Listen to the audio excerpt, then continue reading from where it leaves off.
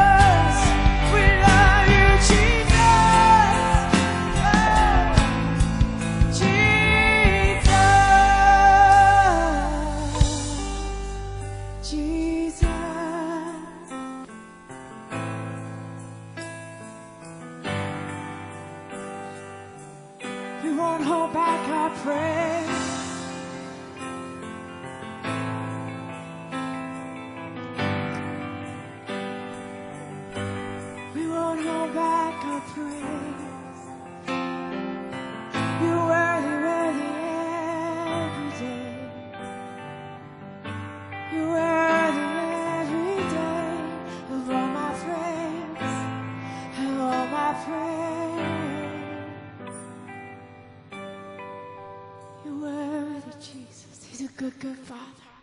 Hey.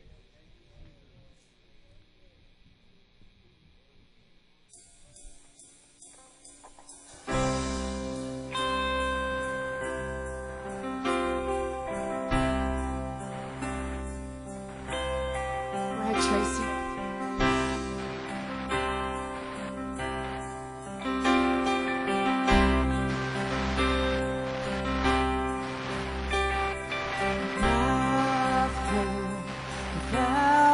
Stories of what they think you're like, but I've heard the tender whisper of love in the dead of night. You tell me that you're pleased and that I'm never alone. Sing that again.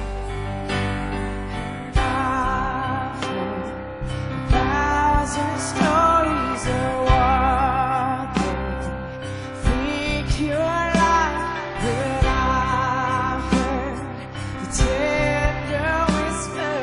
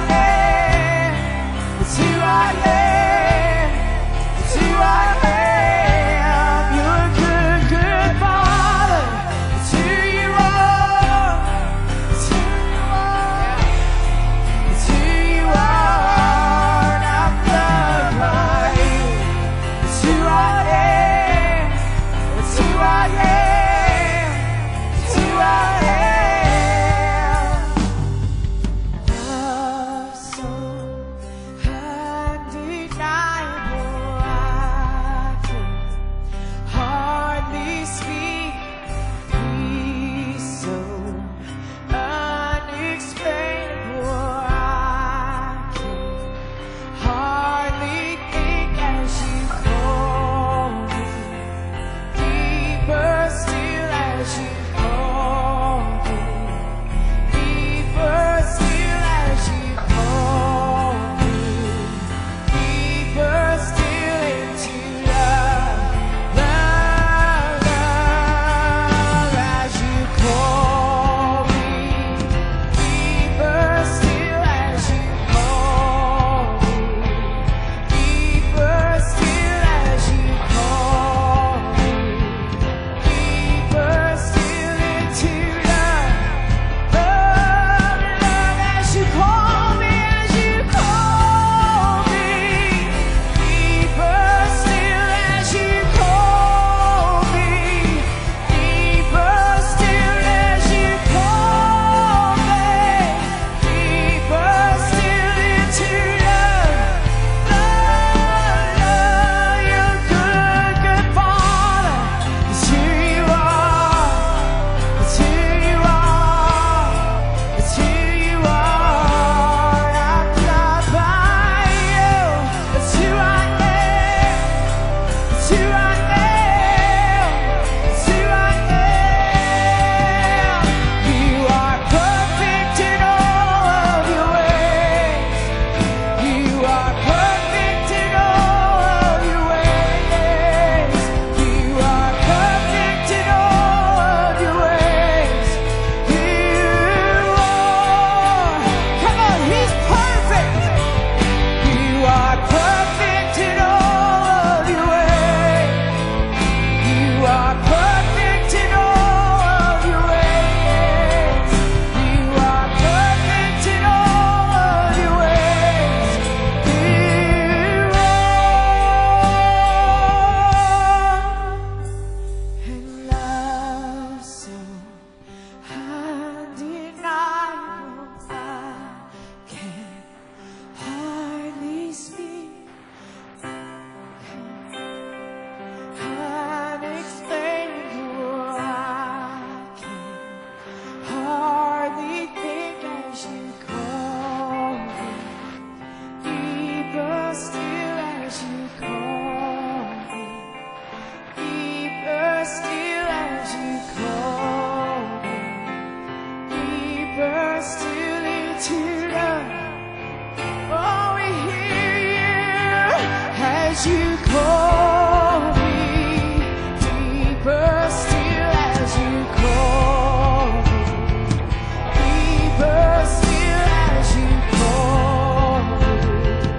Deeper still into love, love, love as you call me.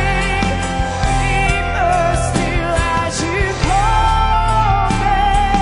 Deeper as you call me.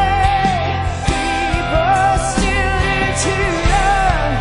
You're sweet love. You're good, good Father. It's who you are. It's who you are.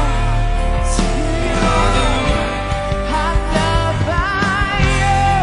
It's who I am. It's who I am. It's who I am. One more time. You are perfect. You are perfect in all of your ways. Come on, tell Him. You are perfect in all of your ways. You are perfect in all of your ways.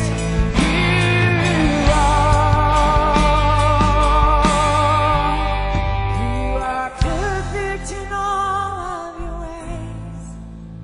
You are perfect in all of your ways. You are perfect in all of your ways. You are. We declare you're perfect, God. You know what's right. You know what's best.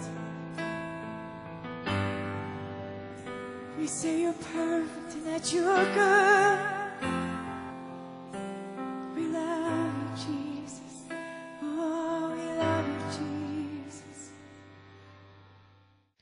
Good morning. Well, it's been an interesting week, hasn't it? Wow. So many things are happening. So many things are happening. And the Lord has just flooded me these past weeks and months, I'm sure, as with all of you, with just so much intercession and revelation and direction on what to do in these times. And so I just want to share some of that with everybody this morning, and I'm sure that some of it, God's going to confirm it to your hearts, and you're going to say, yes, that's what the Lord's been sharing with me too. And before I forget, which I probably would, if I don't say it right now, tomorrow night, Monday night, 6:30, we're going to have prayer here at the church for our election. Before we get started, let's pray. Heavenly Father, we are so honored to be able to come before you because we know that you are God and King over all creation. And that if we lift our voice to you with humble hearts, that you will hear us and that you will answer our prayers. And Lord, we come before you today with that kind of faith and that hope. That, Lord, you will lead us in paths of righteousness for your name's sake, and that you will help us. And Lord, we cry out for your help today, that you would remember us as your children, that you would love us, that you would bring us before you, and that you would fight on our behalf as we have prayed. Lord, we will do our part as you show it to us, but we ask you to do your part. And Lord, I pray now that you would help us all together as a congregation to get the message that you want us to receive today. In Jesus' name, amen. All right. I don't even know what to call this. Our God is King of creation. I guess that's a good place to start. I want to lay a little groundwork here, and I think this is important to be able to see where we are today and where God wants to take us. So let's begin. God created us. Not everybody believes that, but of course we do. God sits as king upon his throne and rules over creation. This is true right now, at this very moment. It was true pre-creation, and it'll always be true. He sits on a throne, and he rules over creation. But we sometimes have a hard time thinking about him like that. God loves his creation. We are his children, but we're also his subjects, his servants, and his citizens. We make up the population of his kingdom. So we're all of those things. Does God have a kingdom? We are his kingdom, his creation. God is holy. This is his personhood. Within the Godhead Trinity, he is congruent. He does not strive. He is holy. He is fully congruent. And I know we've talked about some of these things before, but just bear with me. I'm going to hopefully...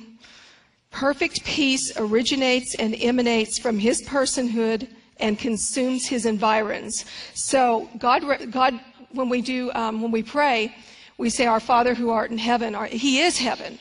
The only reason there is a heaven is because he's there. Our Father who art in heaven, he completely consumes the environs of heaven with his presence and his peace. And there is no one that can war against him. God does not war as we know it. He has no peer, and therefore no one is capable of overpowering him. Therefore, as the creator of creation, he reigns supreme. He is Lord, and he is King, and he is supreme. And no one has the power to war against him. As King of creation, God personally wrote with his own finger the governmental document that all of creation must abide by. This is not an option. Although much in the creation believes that it's an option, it is not an option. Satan believes it's an option. Those who follow him believe it's an option, but it is not optional. He is king. He rules over creation, and with his own finger, he wrote the laws of his creation. We'll read it here. The Ten Commandments. This document lays forth the laws of the kingdom. And in Deuteronomy 5, and let me apologize here because I did want to get here and give the scriptures to the group, but there was a lot going on this morning, and that didn't happen even though I got here early. So you guys just bear with me. Let's put on our thinking caps and let's listen. This is the Living Bible, Deuteronomy 5, verses 2. I'm going to skip around a little bit, but we'll start there. The Lord our God made a contract with you at Mount Horeb, not with your ancestors, but with you who are alive here today. This is Moses speaking to Israel. He spoke with you face to face from the center of the fire there at the mountain. And then I'll go down. This is what he said. I am Jehovah your God, who rescued you from slavery in Egypt. Never worship any god but me. Never make idols. Don't worship images, whether of birds, animals, or fish. You shall not bow down to any images or worship them. Hang in there with me. I am the Lord your God. I'm a jealous God, and I will bring the curse of the father's sins upon the third and fourth generation of the children who hate me, but I will show kindness to 1,000 generations to those who love me and keep my commands. You must never use my name to make a vow that you don't intend to keep. I will not overlook that. And I want to say here that as a king, see, he's trying to get his people to understand here. I mean, He's setting forth who he is through the nation of Israel, because we didn't have a grid for him. We didn't understand him. And he's setting it forth through his nation, and he's saying, don't take my name in vain. I'm a king. This is a serious matter. You do not use my name unless, don't do it in vain. I am a king. And we wouldn't do that with anybody. We wouldn't, take any president's name in vain and say, well, whatever, just treat it flippantly. Sorry about that. Keep the Sabbath day holy. This is my command. Work the other 6 days, but the seventh day is a Sabbath unto the Lord. And then we go down, honor your mother and your father. Remember, this is a commandment of the Lord. If you do so, you will have a long and prosperous life. You must not murder. You must not commit adultery. You must not steal, and you must not tell lies.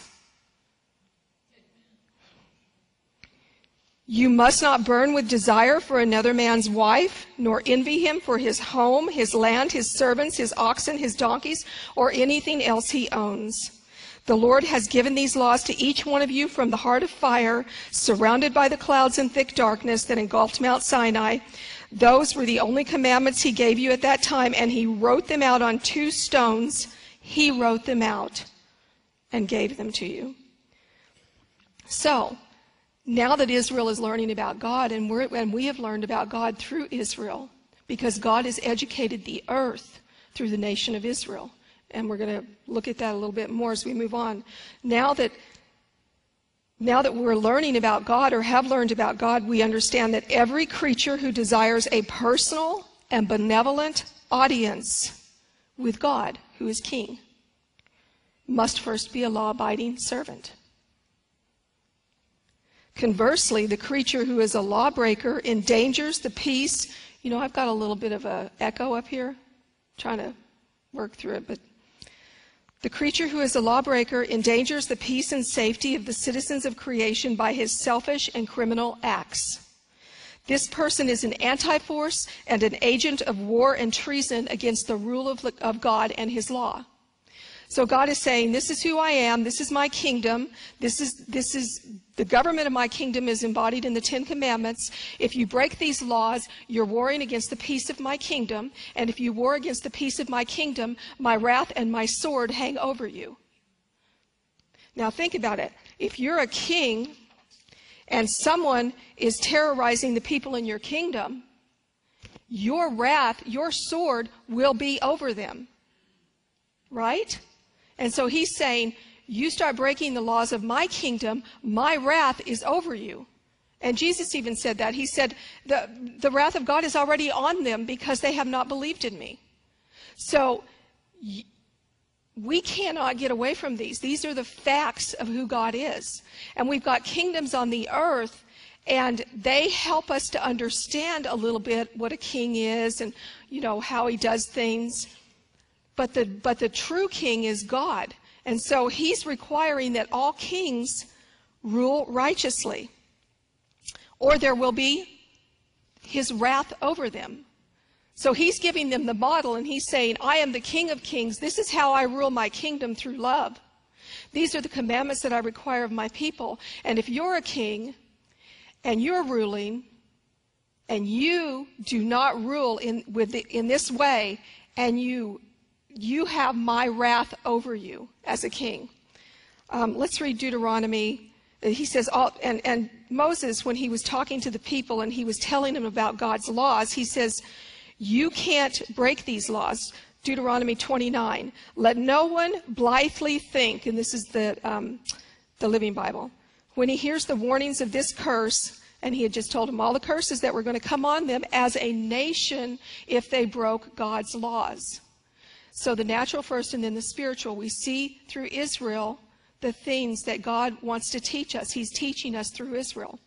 He says, now don't think when you hear these curses, I shall prosper even though I walk in my own stubborn way. For the Lord will not pardon. His anger and his jealousy will be hot against that man, and all the curses written in this book shall lie heavily upon him, and the Lord will blot out his name from under heaven. The Lord will separate that man from all the tribes of Israel to pour out upon him all the curses which are recorded in this book that befall those who break this contract. Then your children and your generations to come and the foreigners that pass by from distant lands shall see the devastation of the land and the diseases that the Lord will have sent. And they will say, why has the Lord done this to the land? And the nations will ask, why was he so angry? And they will be told, because the people of the Lord broke the contract that made with them by Jehovah. Wow. So those who break God's laws and thus violate the peace of his domain, which is creation, are automatically under a curse and the wrath of God. Ephesians, you guys still with me? Is this all right. Ephesians 2, 1 through 7. It's a lot of scripture here, so can we wrap our mind around it? Once you were under God's curse, doomed forever for your sins, you went along with the crowd and you were just like the others, full of sin, obeying Satan, the mighty prince of the power of the air, who is at work right now in the hearts of those who are against the Lord. All of us used to be just as they are. Our lives expressing the evil within us, doing every wicked thing that our passions or our evil thoughts might lead us into. We started out bad, being born with evil natures, and we're under God's judgment like everyone else. But God is so rich in mercy, he loved us so much that even though we were spiritually dead and doomed by our sins, he gave us back our lives again. When he raised Christ from the dead, by his undeserved favor have we been saved. And he lifted us up from the grave into the glory along with Christ, where we sit with him in heavenly realms because of what Christ did. And now God can always point to us examples of how very rich is his kindness that is shown to us through Christ. And then we see in the book of Revelation, which is New Testament, so is Ephesians, we see in the book of Revelation, the nations were angry with you, 11:18. But now, and this is talking about Jesus, but now it is your turn to be angry with them. It is time to judge the dead and reward your servants, the prophets and people alike, and all who fear your name, both great and small, to destroy those who have caused destruction upon the earth. And then in heaven, verse 19, the temple of God was opened, and the ark of his covenant. What was in the ark of the covenant? The 10 Commandments, the laws of God. And the ark of his covenant could be seen inside. Lightning flashed, thunder crashed and roared, and there was a great hailstorm, and the world was shaken. And then in Revelation 19, from his mouth goes forth a sharp sword with which he can smite, afflict, and strike the nations. And he will shepherd and control them with a staff, a scepter, and a rod of iron. This is amplified. And he will tread the winepress of his fierceness, of the wrath and indignation of God, the all-ruler, the almighty, the omnipotent. So you see, God hasn't changed his mind. He's still the same yesterday, today, and forever. He has told us who he is. He has laid it out for us in the nation of Israel so that everyone understood it. He parked them in the neighborhood at that time in the Middle East, in the navel of the earth, in the center of the world, so that he could model his ways to all the nations around, so that they could watch. When he brought them out of Egypt, he judged the Egyptians. He judged everyone around them because they were idol worshipers. And he said, now this is what's going to happen. This is a preview of things to come. This is how it works with me. If you war against me and you war against the peace of creation, my wrath hangs over your head. If you do this, you are not going to get away with it. Men say, well, God isn't judged, God's not doing anything, where's God at? And they think they're getting away with something. But we're not getting away with anything. And especially when it comes to nations, we can come to the Lord and repent as people, and the Lord covers our sins as far as the east is from the west, and never more to be remembered. But when a nation starts spilling blood, and when a king of a nation starts acting like devouring his people, murdering them, passing laws against them, God takes that seriously because those are his children. We can't get away with that. We can't spill blood and God won't see it. We see in Daniel, when I think it was Daniel 7, when Daniel was watching as the Antichrist was brought before the Ancient of Days and thrown in hell. But some of the nations survived. So we see that God's going to judge all the nations. He's going to judge them all at the end day, in the end times, whether they're goat or sheep nations. And we're going to talk a little bit more about that as well. Hebrews. How are we doing? But you have come right up into, this is 12, Mount Zion, to the city of the living God, the heavenly Jerusalem, and to the gathering of countless happy angels, and to the church composed of all those registered in heaven, and to God who is the judge of all, and to the spirits of the redeemed in heaven already made perfect, and to Jesus himself who has brought us his wonderful new agreement, to the sprinkled blood which graciously forgives instead of crying out for vengeance, like the blood of Abel did. See to it that you obey him who is speaking to you. For if the people of Israel did not escape, this is New Testament, when they refused to listen to Moses, the earthly messenger, how terrible our danger if we refuse to listen to God who speaks to us from heaven. When he spoke from Mount Sinai, his voice shook the earth. Next time, he says, I will not only shake the earth, but the heavens also. And by this he means that he will sift out everything without solid foundations, so that only unshakable things will be left. Amen? Since we have a kingdom nothing can destroy, let us please God by serving him with thankful hearts in holy fear and awe. Our God is a consuming fire. So right now, kings are in the crucible of testing. We know in the scripture, of course I can't get into all of this, we'd have to teach it for a week. We know in scripture that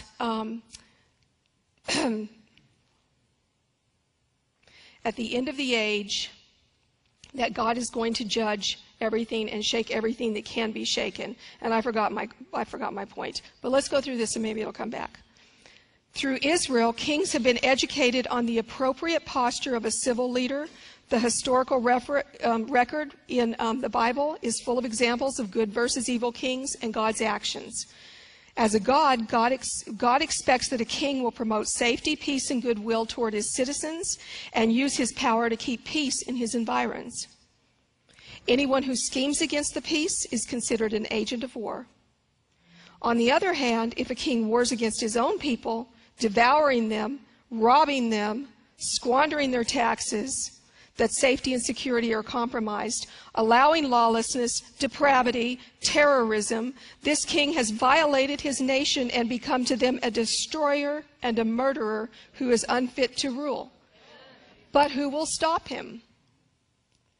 They're all over the place. George was just telling us about this. They're all over the place. Psalms 115:16, the heavens belong to the Lord, but he has given the earth to all mankind. Even more serious, if any king allows or influences injustice against God's people, or if he spills the blood of the righteous, he has the sword of God over him. But who will be the adjudicator for God? Who will go to the throne of God and say, this is a sin, this is wrong? They have broken your law. Who has the governmental authority to bind and loose on the earth? To declare the decisions of heaven and have those verdicts upheld with the full force of heaven. The heavens belong to the Lord, but he's given the earth into the hands of men. Many kings on the earth are ruling like beasts. They have no fear of God, and they are void of concern or benevolence for the citizens they oversee. But who will serve them legal notice that they have broken the laws of God, and he is now summoning them to repent and seek his mercy or receive wrath? Who's going to do that?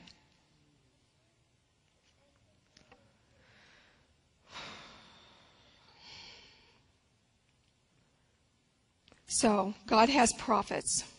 In the Old Testament, these are his legitimate governmental officials on the earth who communicate his law, exhort the lawbreaker to cease and desist, and then call upon God to intervene in judgment when there is no repentance. And we see God's prophets doing that all the time in the Old Testament. If we never see another prophet in our day, we have the living words of the Old Testament prophets brooding over the earth, speaking to us today, and adjudicating all cases of lawlessness. I maintain that God could proceed to finish this age in total righteousness and justice, based solely on the biblical record and without our help. Amen. However, we have the opportunity to join in the story and participate with our brothers and saints and prophets of all history, and to stand on their shoulders as we take up the mantle of ruling and reigning with Christ. Ephesians 2:6, he raised us up together with him and made us sit down together, giving us joint seating with him, Jesus Christ, in the heavenly sphere, by virtue of our being in Christ Jesus, the Messiah, the Anointed. We find that this is an unbroken chain. We have all these people out there saying that's the Old Testament, this is the New Testament, we shouldn't, that doesn't apply to today. As if God had mental illness. Really. I got to this certain place in history, and I changed my ways. I decided, all that stuff I did before, I need to be a better, kinder, gentler person and all that. So I've decided I'm going to be the God of love now. He's always been the God of love. But he was training us and showing us who he is through Israel and through the Old Testament. And he was training us then, and he was saying, look, it would be evil of me to leave evil in creation for all time. I'm training you. I put you in a little tiny earth in a closed system that whatsoever you sow you shall reap, so that you can understand the power that I have given you in your free will. And I'm training you and I'm showing you, but at the end of the day you have free will, but at the end of the day your time limit, you have a time limit. You're not going beyond it. The Lord knows the day and the hour. And when that time limit comes, anyone who is still a lawbreaker has my wrath hanging over them. This is the way it is, because I am a God of peace. I am congruent. I am holy.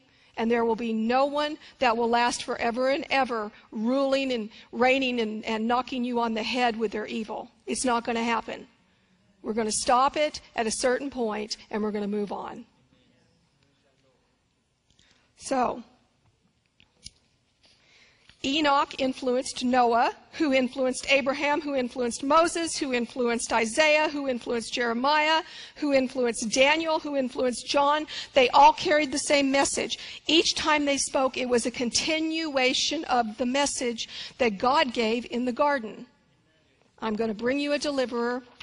This thing's going to be made right. He's got a continuous message. So, how will we carry the historical and legal message of God if we have no knowledge of it? How many know their godly ancestors? I'm speaking to the choir here, really, but we know that this goes out. How many know their godly ancestors? Who were these righteous saints, and what did they leave us? The devil told us the Old Testament is then, but now we're in the age of grace. But God says, I chose Abraham because he would tell his children about me. And he commanded Moses and the newly established nation of Israel to tell their children and grandchildren the stories of their history and to never forget. Deuteronomy 4:9. Only take heed to yourself and diligently keep yourself, lest you forget the things your eyes have seen, and lest they depart from your heart all the days of your life, and teach them to your children and your grandchildren, especially concerning the day that you stood before the Lord in Horeb. And then the Lord said to me, gather the people to me and let them hear my words, that when they may learn to fear me all the days they live on the earth, and that they may teach their children. So, but yet, here we are largely ignorant of our history. And we've disconnected ourselves from the Old Testament because the devil told us we should. You know, when we lose our memory of our family, we go backwards. A parent who has dementia, what a deep loss. All that we've done and built together just vanishes in the ether. They don't remember it. Likewise, in America, our children don't know that our forefathers came from religious persecution and dedicated the land to God. We don't know they rebelled against King George, a tyrant, who sent swarms of officers to wear them down and eat out their sustenance. The federal government, through its programs of re-education, has told us it's not important to teach American history or civics. In both instances, not knowing our spiritual heritage and our history and our natural, we have been cut off, and instead of building upwards and coming into the fullness of maturity and time, we start over with each new generation. We are eternally immature and juvenile. And I asked the Lord in prayer one day, how do we hasten the day of your coming? And I looked that up, and to hasten, we really could hasten. I looked it up, some of the commentators. We really could. I said, how do we do that? Here's one of the commentators from 2 Peter 3:12. Not that God's time is changeable, but God appoints us as instruments of accomplishing those events which must first be done before the day can come. By praying for his coming, furthering the preaching of the gospel as a witness for all nations, and bringing in those to whom the long-suffering of God waits to save, we hasten the coming of the day of God. Christ says, surely I come quickly, amen. And our part is to say, even so, Lord, come quickly. So how do we hasten his day? We cooperate with what the Ancient of Days is doing. If we understand the foundation that God has laid through Israel, through the Old Testament, through the Ten Commandments, through showing himself, I'm a king, build me this tabernacle, I'm going to be back there behind the curtain, you're not going to be able to come in until you clean yourself up, because you're not going to walk in here filthy. And you're not going to walk into my presence like that. And you're going to clean yourself up. And the blood, which spoke of Jesus Christ, and all of that. And so he taught them. He said, I'm a king. I sit on a mercy seat. Completely radical. No other kings at that time sat on mercy seats. They were demon king. They worshiped demons. And he said, this is who I am. This is how you approach me. This is my kingdom. These are the laws. This is my culture. This is how things are done. He's showing himself how he's a king. So we have to understand the foundations he's laid, and then we have an overview of his heart, his law, and his actions. And then we need to know the prophecies of our spiritual ancestors that are brooding over the earth right now for fulfillment. Who are these people? That we have their DNA. We have their spiritual DNA. We need to know what they had to say. And they never came up with anything new, ever. If you look at Jeremiah had actually been studying Isaiah, and he was just repeating some of the stuff that he heard. And he was building line upon line, precept upon precept. And Daniel comes along, and he repeats what Jeremiah was saying. And then John comes along, the apostle, and he's repeating what they're all saying. We've got to know our prophetic history. If we hearken to these foundational things, we can cooperate with God as his agents in the earth, and therefore we can stand in his courtroom and ask for justice. Then we will be the true sons of Issachar, knowing the times and what God's people ought to do. And that I never could figure that out, and it's really so simple. Do you understand your history? Do you understand where you came from? Do you understand who God is and what he's been doing in the earth through all this time? If you do, then you will know what he's doing today. You will be the sons of Issachar, not a special group. you and me right here, little old us, being the sons of Issachar.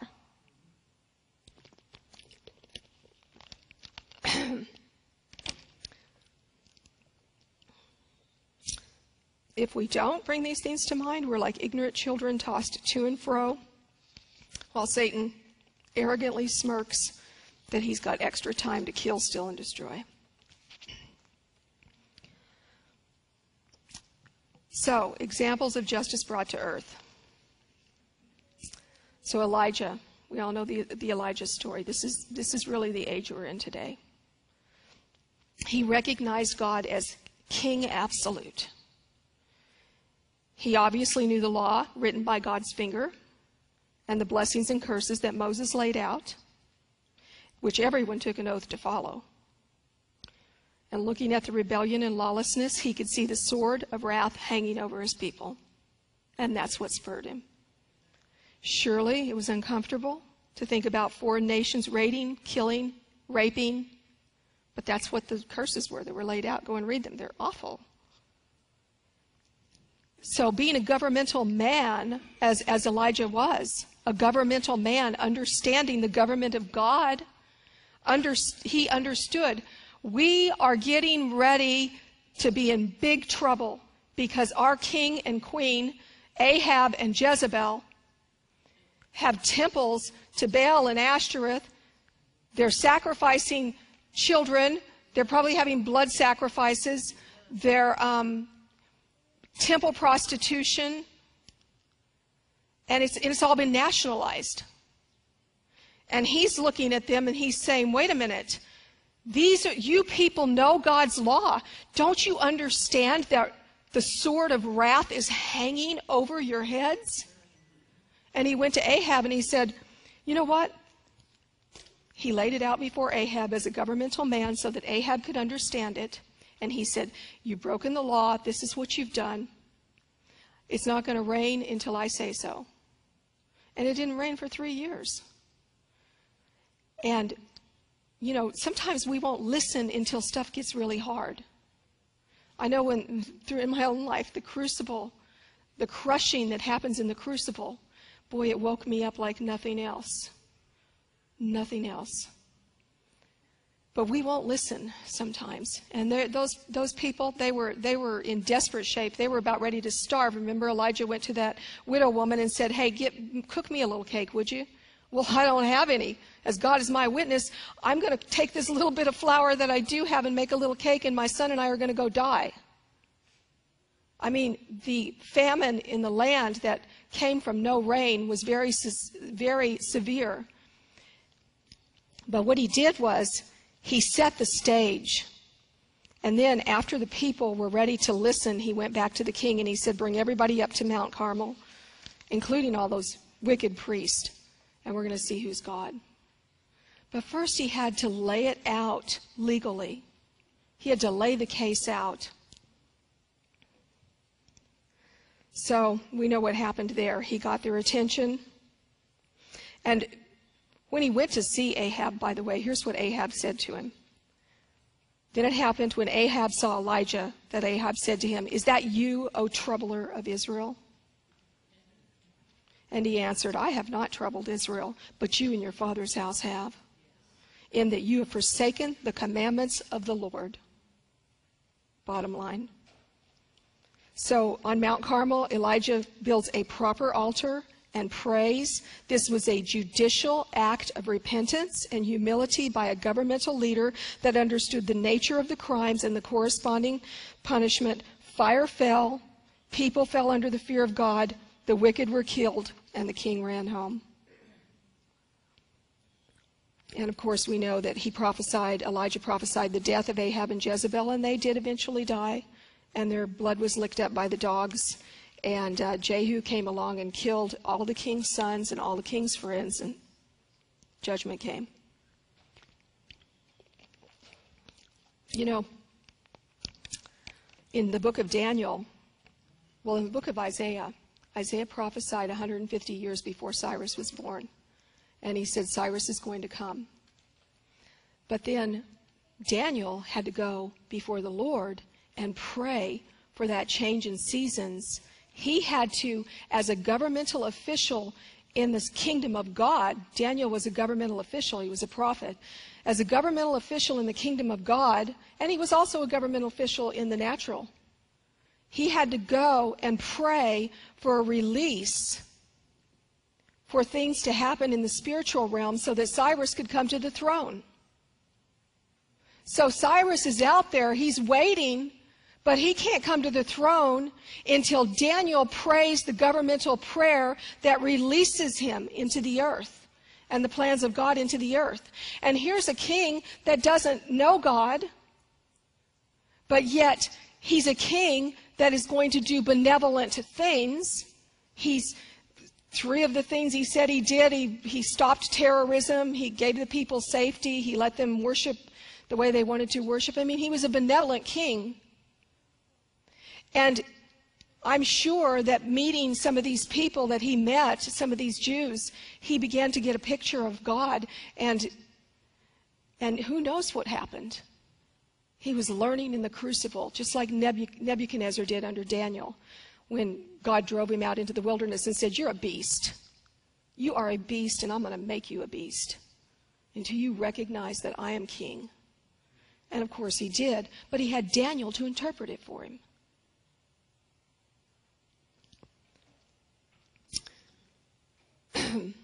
So, the natural governments of the earth cannot achieve what the spiritual government of God can. We can hope all day that we're going to vote the right people in and they're going to do the right things. But they cannot accomplish what we must accomplish. God can raise up a Cyrus for us, and he can be over here waiting. But we, as the governmental people of God, must pray judicially before the throne of God, presenting ourselves holy, covered in the blood of Jesus, presenting our petitions before him in humility, honoring him, and praying and asking him to please release justice for us. Just as Esther did before the king. We know that story. Haman was already built the gallows, was going to hang Mordecai on it, and then the decree was already put out into the land that they got to kill all the Jews on a particular day. And she went before him and she petitioned him to please not allow this to happen. And remember, he did sign another law into effect, and he said, on that day, you can defend yourself. And every time I think of that story, the Lord's been giving me that story a lot. I think about us Americans, and I feel like, I'm just going to say it, and I hope I'm wrong. I feel like no matter what happens and which president we get, we're going to have some calamity. My prayer is that we have a benevolent king on the throne.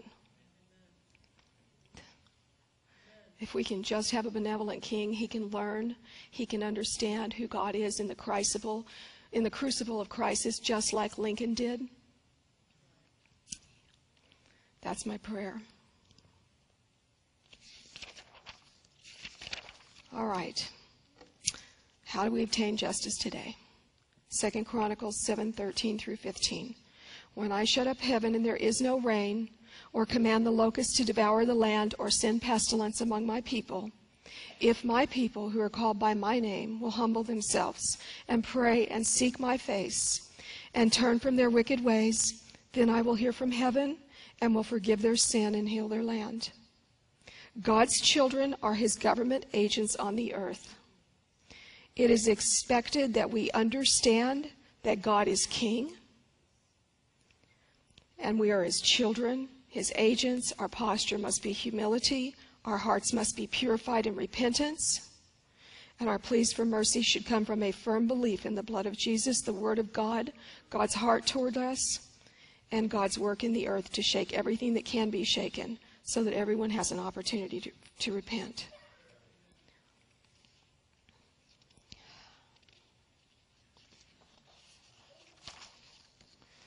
So, salt and light in the earth. I've heard this one a lot. Well, there's nobody any good to vote for. If you're a citizen, maybe not all of you are, but if you're a citizen of the United States of America, you are the ones who give power to your government. The Constitution says, we the people of the United States of America. You are the official authority in this land. And if you do not vote, then you have no reason to complain. We are the salt and light in the earth, and I believe that God wants to raise us up in positions of government in the earth, in natural government and spiritual government. He wants to raise us up in both of those positions. And he wants us to be a voice, just like Daniel was a voice before the king, and just like Nehemiah and Esther and all of those that have gone before us. He wants us to be a voice. So, the lazy servant looked at the power of God and his omniscience and decided that God will do what he wants, so he disengaged and waited. And God called him a wicked and lazy servant and threw him into outer darkness. Jesus said, the unjust judge eventually gave the woman justice. Remember the woman that kept coming to him? And he was not even a godly man. And he gave her justice because she would not give up. Luke 18. This is the New Living Bible. One day Jesus told his disciples a story to illustrate their need for constant prayer and to show them that they must keep praying until the answer comes. There was a city judge, he said, a very godless man who had great contempt for everyone, and the widow of that city came to him frequently to appeal for justice. The judge ignored her for a while, but eventually she got on his nerves. He said, I fear neither God nor man, but this woman bothers me, and I'm going to see that she gets justice, for she's wearing me out with her constant coming. And then the Lord said, if even an evil judge can be worn out like that, don't you think that God will surely give justice to his people who plead with him day and night? Yes, and he will answer them quickly. But the question is, when I, the Messiah, return, how many will I find that have faith and who are praying?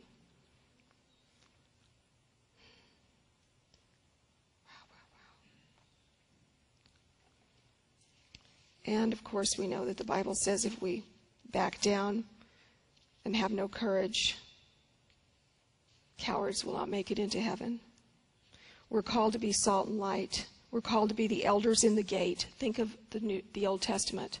The elders in the gate, every contract that was made in that city, they saw those contracts. We had a contract made in our city, here in Wilkesboro, if you live here. And that contract affected every one of us.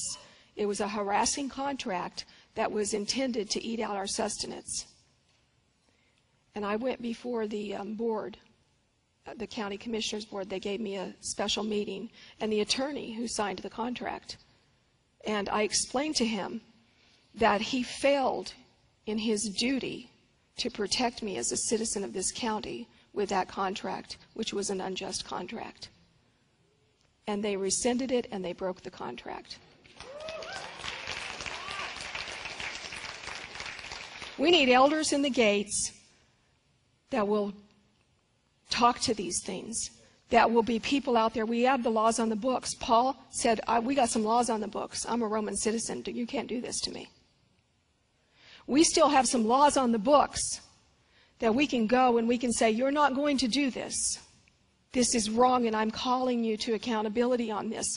As a hired servant of the sovereign citizens of the United States from which you receive your paycheck, this is wrong.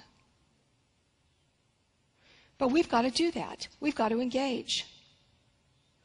And how many of us are willing to do that? We've been so comfortable. We've been so comfortable. We're called to be watchmen on the walls, informed of what is happening inside and outside of our walls, protecting and warning all so that we can be safe in our lands and our homes. Think of the Old Testament again. Think of the Israelites. Watchmen on the walls. We need people who are watching what's going on. What's going on the outside, what's going on the inside, bringing it to the attention of any of our governmental leaders or whoever else needs to hear it so that we can pray. But the prayer comes from us. We go before the Lord recognizing He's King. He has 10 commandments. And His sword is over anyone, any nation, any person who is not following those commandments. We go to Him and we ask for His justice. And then we watch Him move. And, of course, as disciples of Christ, we are called to model and defend the laws of God, which are laws that make for our prosperity and safety. And if we engage in anti-acts of war against God by lying, cheating, coveting, backbiting, we put ourselves in danger of the wrath of God, and we bring a reproach on the name of God. We can't do it anymore. All those things that George was talking about that's coming on in the world, they're at our door. Right now we're in an epic moment, I believe, and this is where I'll end. I feel like the Lord told me this about this. Reminded me of Josiah, who stood before the people, and they had the Passover. He called everybody to the city after he killed all the false prophets, freaked everybody out. But he called them all to Jerusalem and said, we're going to have a Passover together. And he had the scribes read the law of Moses to the people. And they all went, we have the sword of God hanging over our heads. And they all committed themselves to serve the Lord and obey his laws. And the Lord was watching. I'm convinced of this. The Lord was watching those people that day whose heart had really repented and turned. Because that very generation that was standing there that day, that is the very generation that the Babylonian army came in and destroyed the city and took them captive, killed them, raped them. And the remnant that survived were actually pulled out in advance. Daniel, he was taken out on the first raid. Ezekiel taken out on the second raid. So God was watching them that day. Who will I save? And I believe God is watching us. We are in an epic moment. Josiah had a tender heart. He cried out to the Lord, and the prophetess said to him, the Lord says to you, surely I will gather you to your fathers, and you shall be gathered to your grave in peace, and your eyes shall not see all the calamity that I bring on this place. So he was able to push it back a little bit. So, maybe we can push some things back. Maybe we'll undergo some smaller judgments. We'll have to engage and fight. Perhaps we survive as a nation. That is my prayer. And we push judgment down the road. My feeling is that when it comes to nations, the dross will be burned out of nations. It will be. But my prayer is we can push it down the road so that my kids and my grandkids can grow up. And we have to engage. We have to engage culture. We have to get out there and we have to tell the truth. We have to be Elijah. We have to be Jeremiah. And we have to tell it. We have to tell the truth. And we have the laws on the books. We can do this. But we've got to start doing it. And we need to vote. We need to vote because I believe Cyrus is waiting in the wings, and God is watching us in this moment to see what our hearts are going to do and what we're going to do and whether we care. And that will determine where we are on the other side of this should calamity come. But I believe as a nation, if I understand the Old Testament and I understand the ways of God and I understand the New Testament and the book of Revelation, as a nation, we have spilled blood and we are going to be judged. But I'm asking for smaller judgments and times of repentance.